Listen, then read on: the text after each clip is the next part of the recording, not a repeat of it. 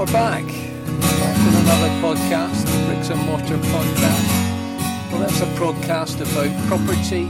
If you've got any interest in property, if you're in the property game, you're buying, selling, investing or renting, then you're bound to get something from this podcast. It's probably going to last about 20-30 minutes, and what we're going to do is this week we're going to talk about busting some more property myths. This time we're going to look at why the Scottish market is better than the English market. When I say the market, probably the Scottish legal system is better than the English legal system. Again, that's a myth that we're going to bust. I'm then going to go and talk about really the main point of this podcast, this particular episode in the Bricks and Mortar Podcast, is to avail yourself of my knowledge of how about getting a property. How do you go about actually sourcing a property, locating a property, getting that property that you're wanting to buy? So I'll give you some good knowledge, some tidbits about what I think you should be doing to get yourself on the property ladder. And then I know last week I was going to tell you a wee bit more about various websites. Forgot to do about that, so apologies there. And I'll give you some websites for you to have a look at. You'll see if you've been looking at the website that we've had a change to the website. I spent most of the holiday weekend scouting about the Wix website just to update that. So hopefully you'll see that there's a new website there. It's a better, sort of more modern feel about that. It'd be interesting just to see what you thought of that. Send any comments that you've got. You can post them on the Facebook. We've got a group on the Facebook called the Bricks and Mortar Podcast. To join that, delighted to see you over there. And you can email me. Probably best to get me on the Gmail account, which is jgaw374. That's jgaw374@gmail.com. You can also get me on LinkedIn.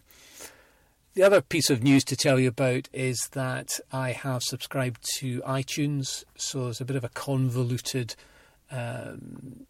method of getting you onto iTunes, and I'm through the gate there, and hopefully in the next, well, they say it could be the next 48 hours, it could be the next 2 weeks, that you're able to download everything from the iTunes website. So I'll keep you advised on that, and once we're on iTunes, then it's pretty easy for you to subscribe.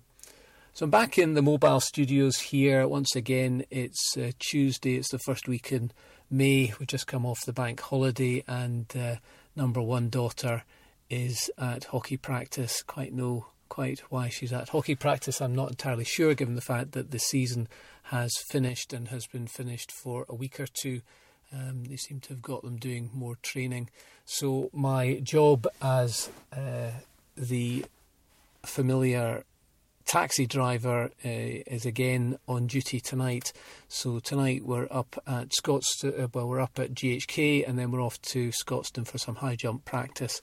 That's all. I think if you've got kids and you're listening to this, you'll know what I'm all about. And if you don't have any kids and you're thinking about having kids, then just make sure that you've got a big car, because at some stage you will become the taxi driver. Quite how long that's going to last. I've got kids who are 11, 12 and 14, so I'm going to be taxi driving, I think, for the next 6 or 7 years. One other sort of piece of note is that, apologies if you thought the quality of the podcast, not the content, because I know the content's always fantastic, but the quality of the audio might not have just been up to scratch last week. I know that the first intro there was maybe only coming out of the right ear, not the left ear. Apologies for that. Hopefully I can get that all sorted out. So that's me pretty much done with the intro. I think we'll crack ahead with the rest of the podcast. As I say, we're going to talk about busting some myths. We're then going to talk about the main part of the show, sourcing a property, and then we'll talk about websites. We'll catch you later.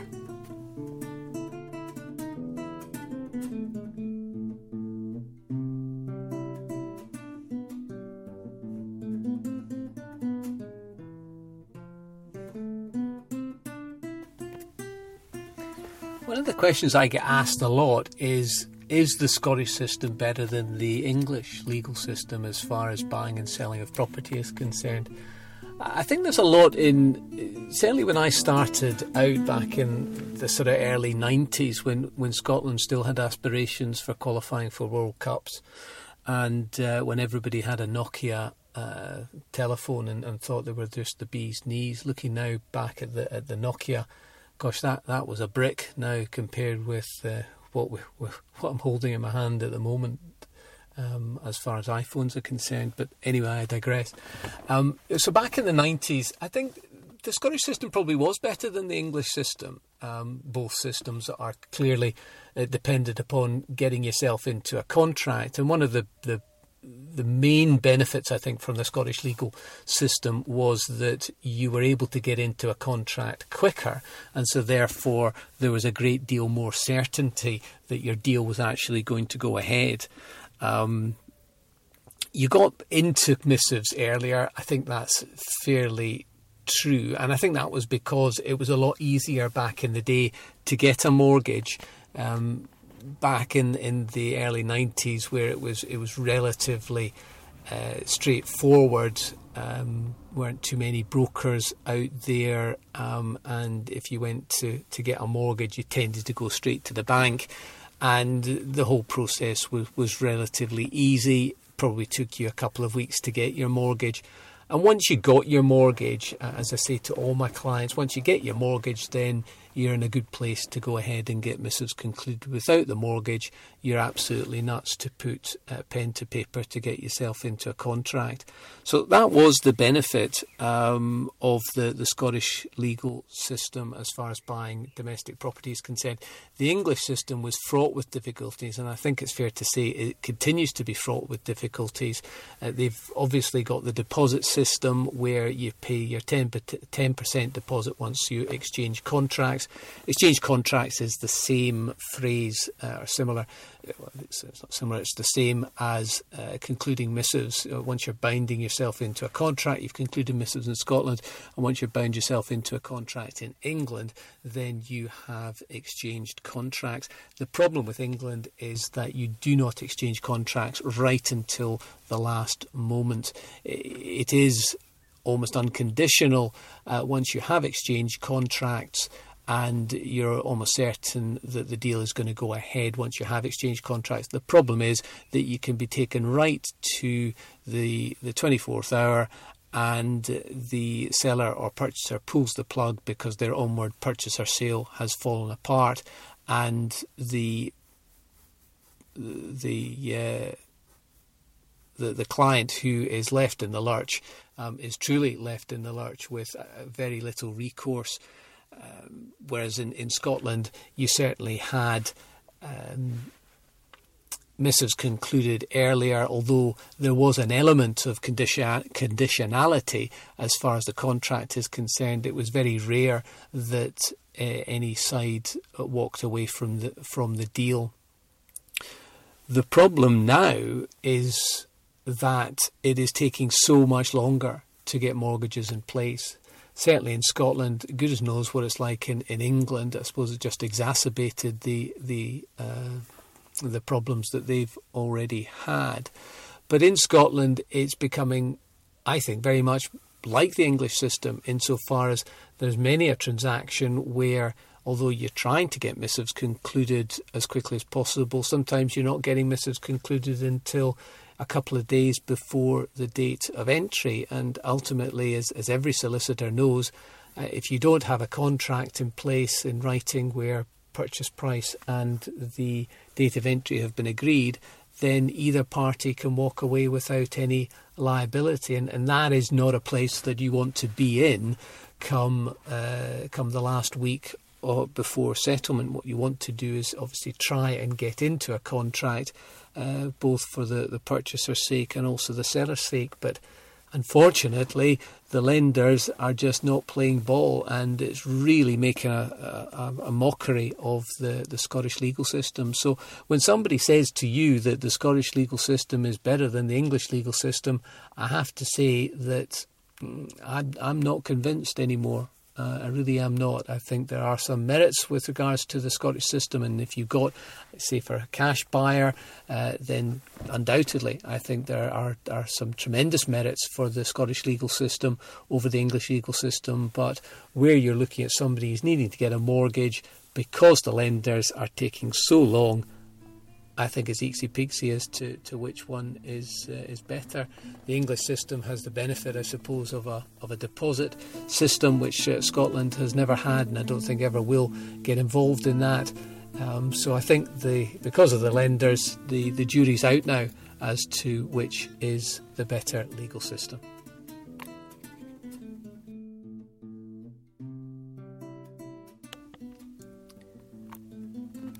How the hell am I going to buy that property?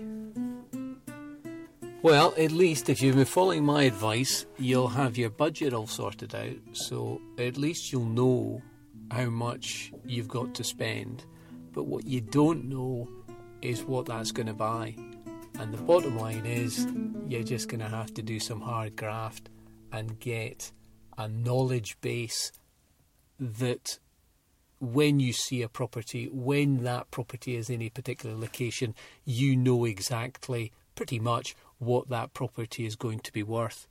Don't worry about offers over, worry about the home report value.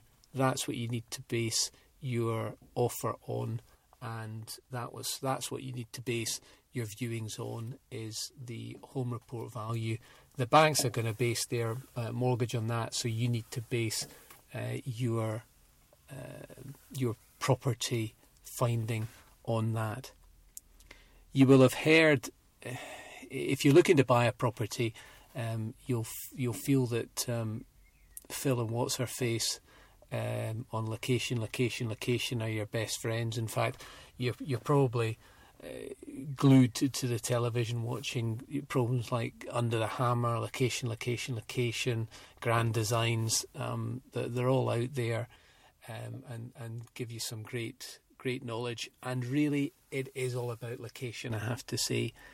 If I got given the choice of buying a smaller property in a better location as against a larger property in a poorer location, I'd go for the smaller property every single time. The main reason is that you're going to be able to look at better capital growth in connection with the smaller property, and you're going to be less days on the market if and when you come to sell that property. So location. It is absolutely true that that's what you need to look at. So you have identified what your budget is, and what you need to do is understand where you want to stay within a town or a city. How are you going to do that?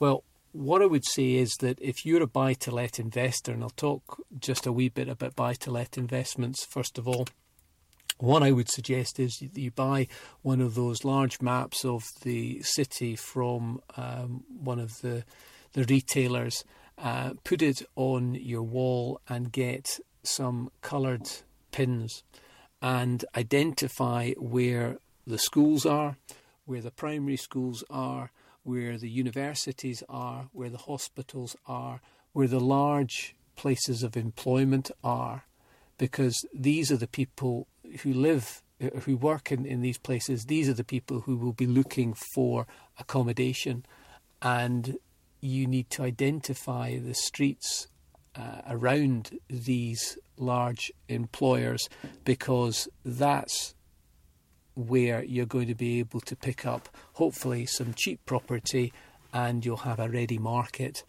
Now, when you're a buy-to-let investor, you should not be thinking, well, that's where I would like to live, that's where I wouldn't like to live. It doesn't matter.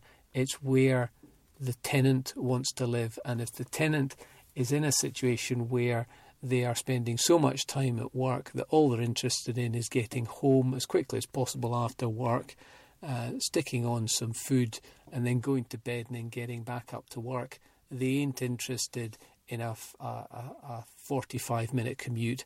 What they want to do is ideally jump on a bus, jump on the subway, or walk to work. So that's what I would suggest. Get a large map, stick the pins in it, and then you can identify where you can buy. Now, if you're not a buy-to-let investor, in fact, even if you are a buy-to-let investor, I think there is a lot of mileage in speaking to the estate agents or letting agents.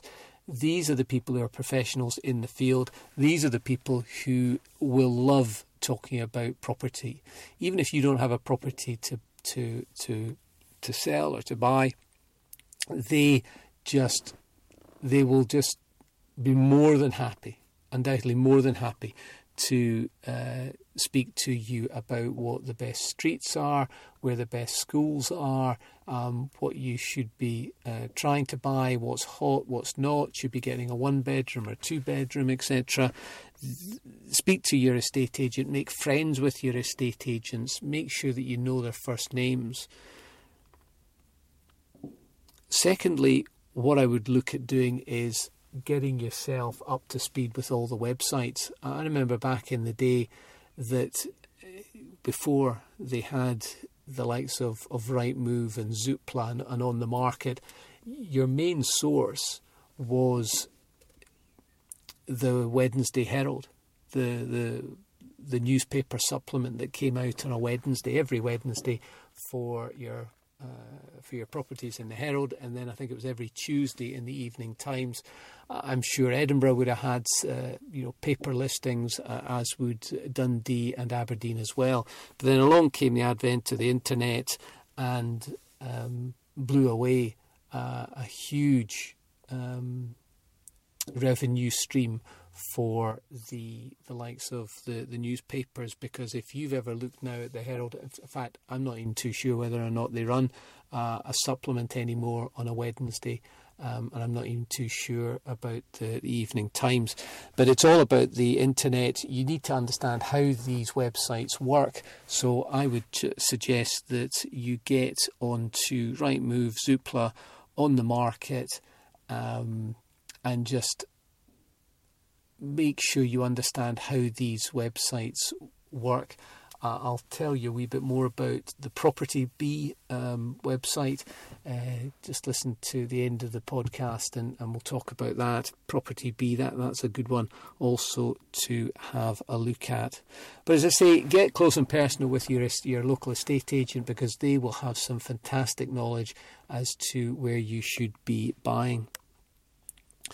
The next thing to do is to actually view the property. You need to understand that once you're in a town or a city, you need to understand what your money gets you. Is it a 2-bedroom? Is it a 1-bedroom? What are the standards like? How big are the 2 bedrooms? How big are the 1 bedrooms?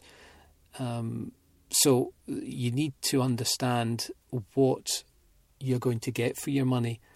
I guess before you do that, what you need to work out is, what do you want to buy? Is it new build? Is it traditional? Is it a flat or a terrace property? If it's a flat, do you want to live in the ground floor? Are you concerned about security? Top floor? Are you at an age where top floor might not be such a good idea? Do you want to buy a property with a lift? Be aware that one of the issues with regards to lifts is that they're always breaking down and they ain't cheap to fix. And you will, as an owner of a property, bear a share of the cost of the upkeep and maintenance of the lift. Do you want a garden? These are all the things that you need to work out. Do you want to be close to transport links? These, I guess, are the things that before you start strapping on the shoes and going to look at properties, these are the things that you need to identify as to what you want. And don't make hard and fast rules about these things. Back in the day when I was looking at my first property, I ended up in Dennistoun. And if you told me that I was going to be going to buy a flat in Dennistoun, I would have just looked at you and thought, you know what, that's absolutely nuts. But it just ticked a lot of the boxes that I had at the time, and those boxes have obviously changed over time, and it may well be that over the space of weeks or months you decide that traditional doesn't suit you, or new build does suit you. You do want to buy a property with a lift. You had thought about not wanting to live in the ground floor, but now you've changed and you want the views of the top floor. So don't make hard and fast rules. Get out there, get a feel for what you like, and then that will give you a good knowledge base, a good foundation to move forward to find a property that you eventually want to buy. I think I touched on this earlier. The third point that I'd like to make is all about home reports and offers over. Offers over really is just a tactic by the estate agents to get you interested in the property and increase the footfall.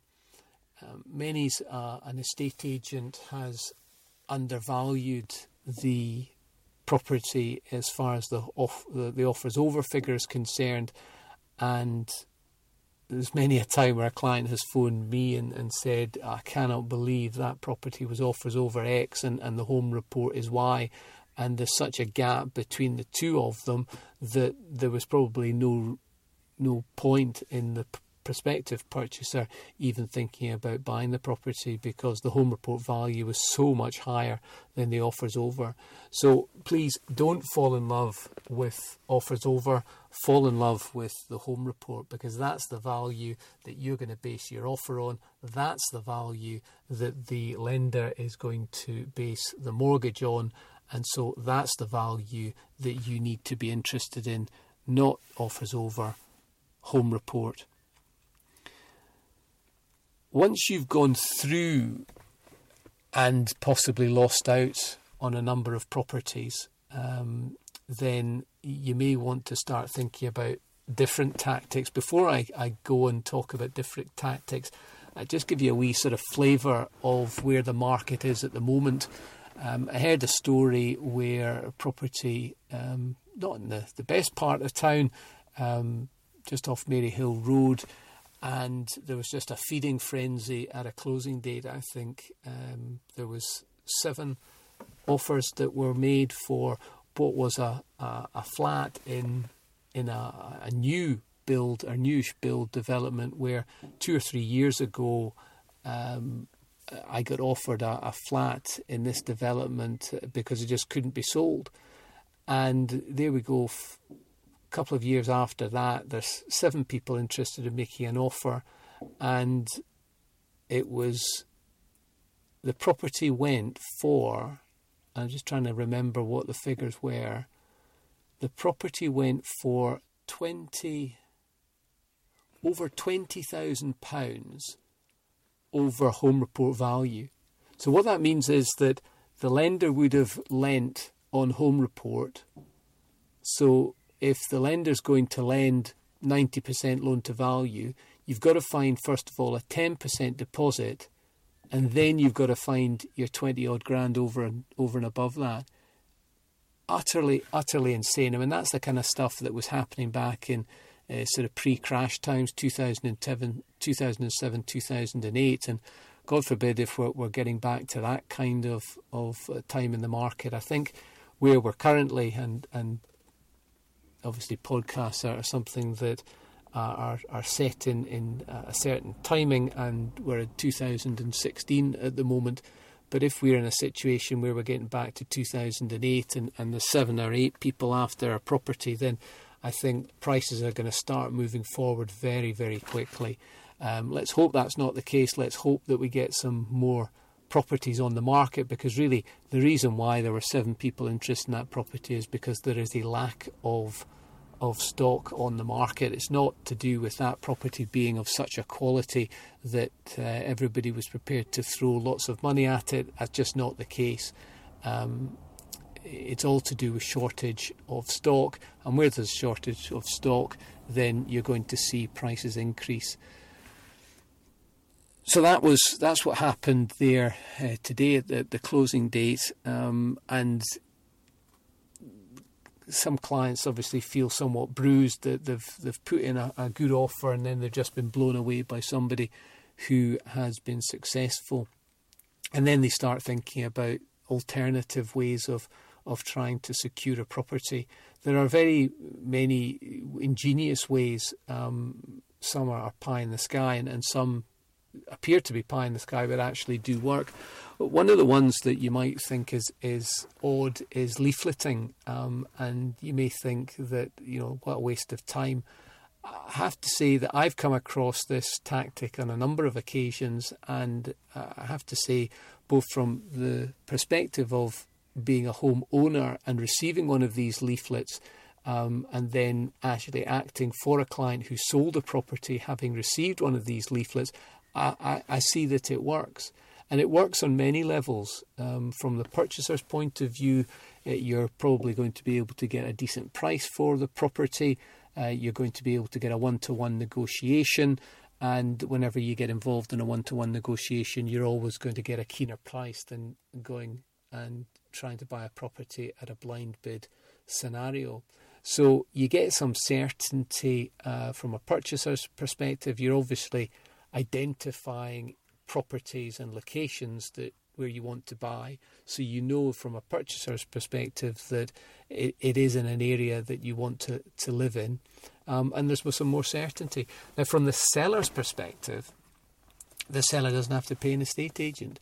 The seller may well just say, well, if you want my property, then you're going to have to jump to my tune, and this is the figure that I want to get. If it's a private bargain like that, the seller would have to get a home report. There's no requirement if it's a private sale and the property's actually never been marketed that you're required to pay for a home report. So again, that's a saving for the seller. You could be talking £500, £600, £700 for a home report these days. So there are some good benefits for both the purchaser and the seller, and I can see in a market where there's little stock, I can see that that's something that a purchaser may contemplate. What about buying the property you're renting? In fact, why don't you go the whole hog and actually go ahead and rent a property in the hope that the landlord is prepared to sell you the property after the end of the lease? It might be a bit of a long shot, but it might work if you're already in a property, and no harm in speaking to the landlord. The reason why I say that is because the buy-to-let game is becoming harder and harder, and I think that there will be a lot of landlords who are maybe owning 3 or 4 properties, can't afford to convert them from their own ownership into a limited company in order to take the tax advantages. And I think there'll be a raft of properties that will come onto the market. So it might not be a bad tactic just to approach your landlord and say, you know what, do you fancy selling the property? Again, same thing. Landlord's not going to have to pay a home report, and the landlord will not have to pay an estate agent. What the landlord might have to do, and I've seen this on a couple of occasions, is that the landlord will need to check the terms and conditions of the lease, and the estate agent, the letting agent. Some of the letting agents put in a clause in their agreements whereby if the tenant buys the property, then the letting agent gets a percentage of the proceeds. I have to say, I think that's a wee bit disingenuous from the letting agent. They're sort of getting 2 bites at the cherry.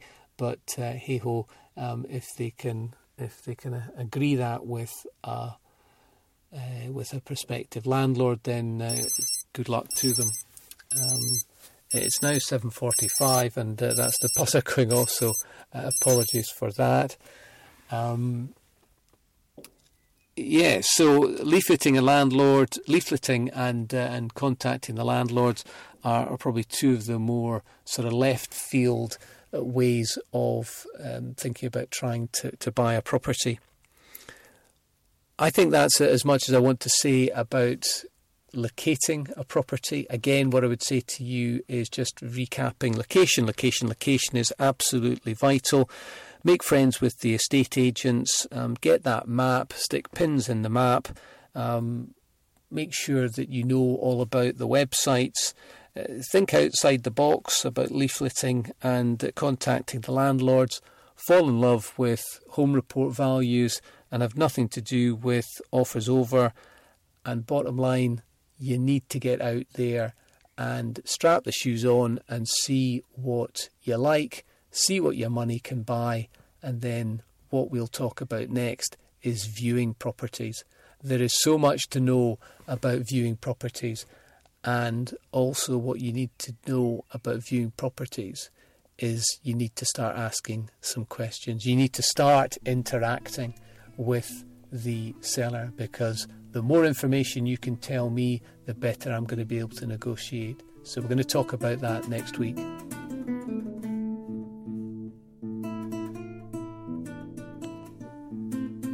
I said at the start of the show that I would give you a wee bit of a steer on websites. What I'll probably do is just give you a website every episode, so that it gives you an opportunity over the coming week to have a look at what that website can do for you. The first one I'm going to talk about is a website that I have to say I'm surprised that it's still out there. It is a website that I'm sure the estate agents would like to get rid of, and it's called www. The Property Bee. That's Property Bee. Put that into Google, Property Bee, and it will come up with a website. And what this website does is it is very clever. It maps I think it's the Rightmove website, and once you load the algorithms or analytics on this, then what it does is it will go into the Rightmove website. So if you go into Rightmove website and you look at a property schedule, what this gizmo does is that it actually looks behind what changes have been made to the website entry. So and it tracks it by date as well, so you can see what the estate agent has done to change the schedule. And why, you may ask, would an estate agent want to change the schedule? Well, there's many reasons. The main reason being is probably that the property hasn't sold and the estate agent needs to either reduce the price or change an aspect of the schedule.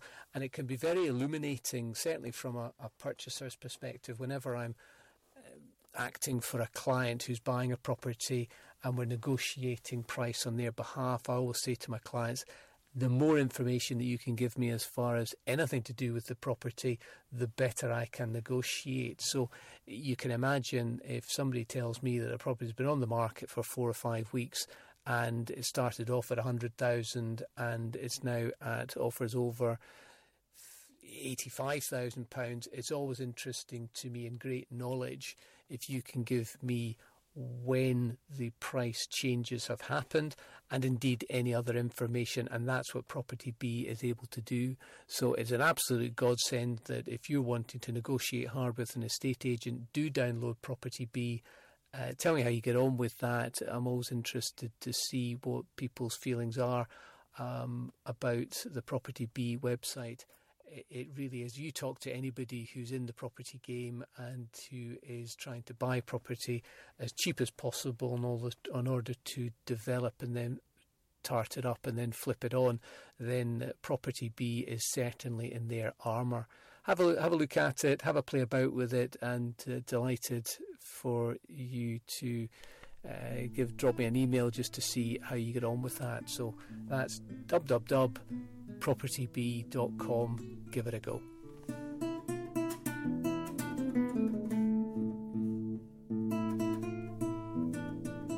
Okay, so that's another one knocked out the park.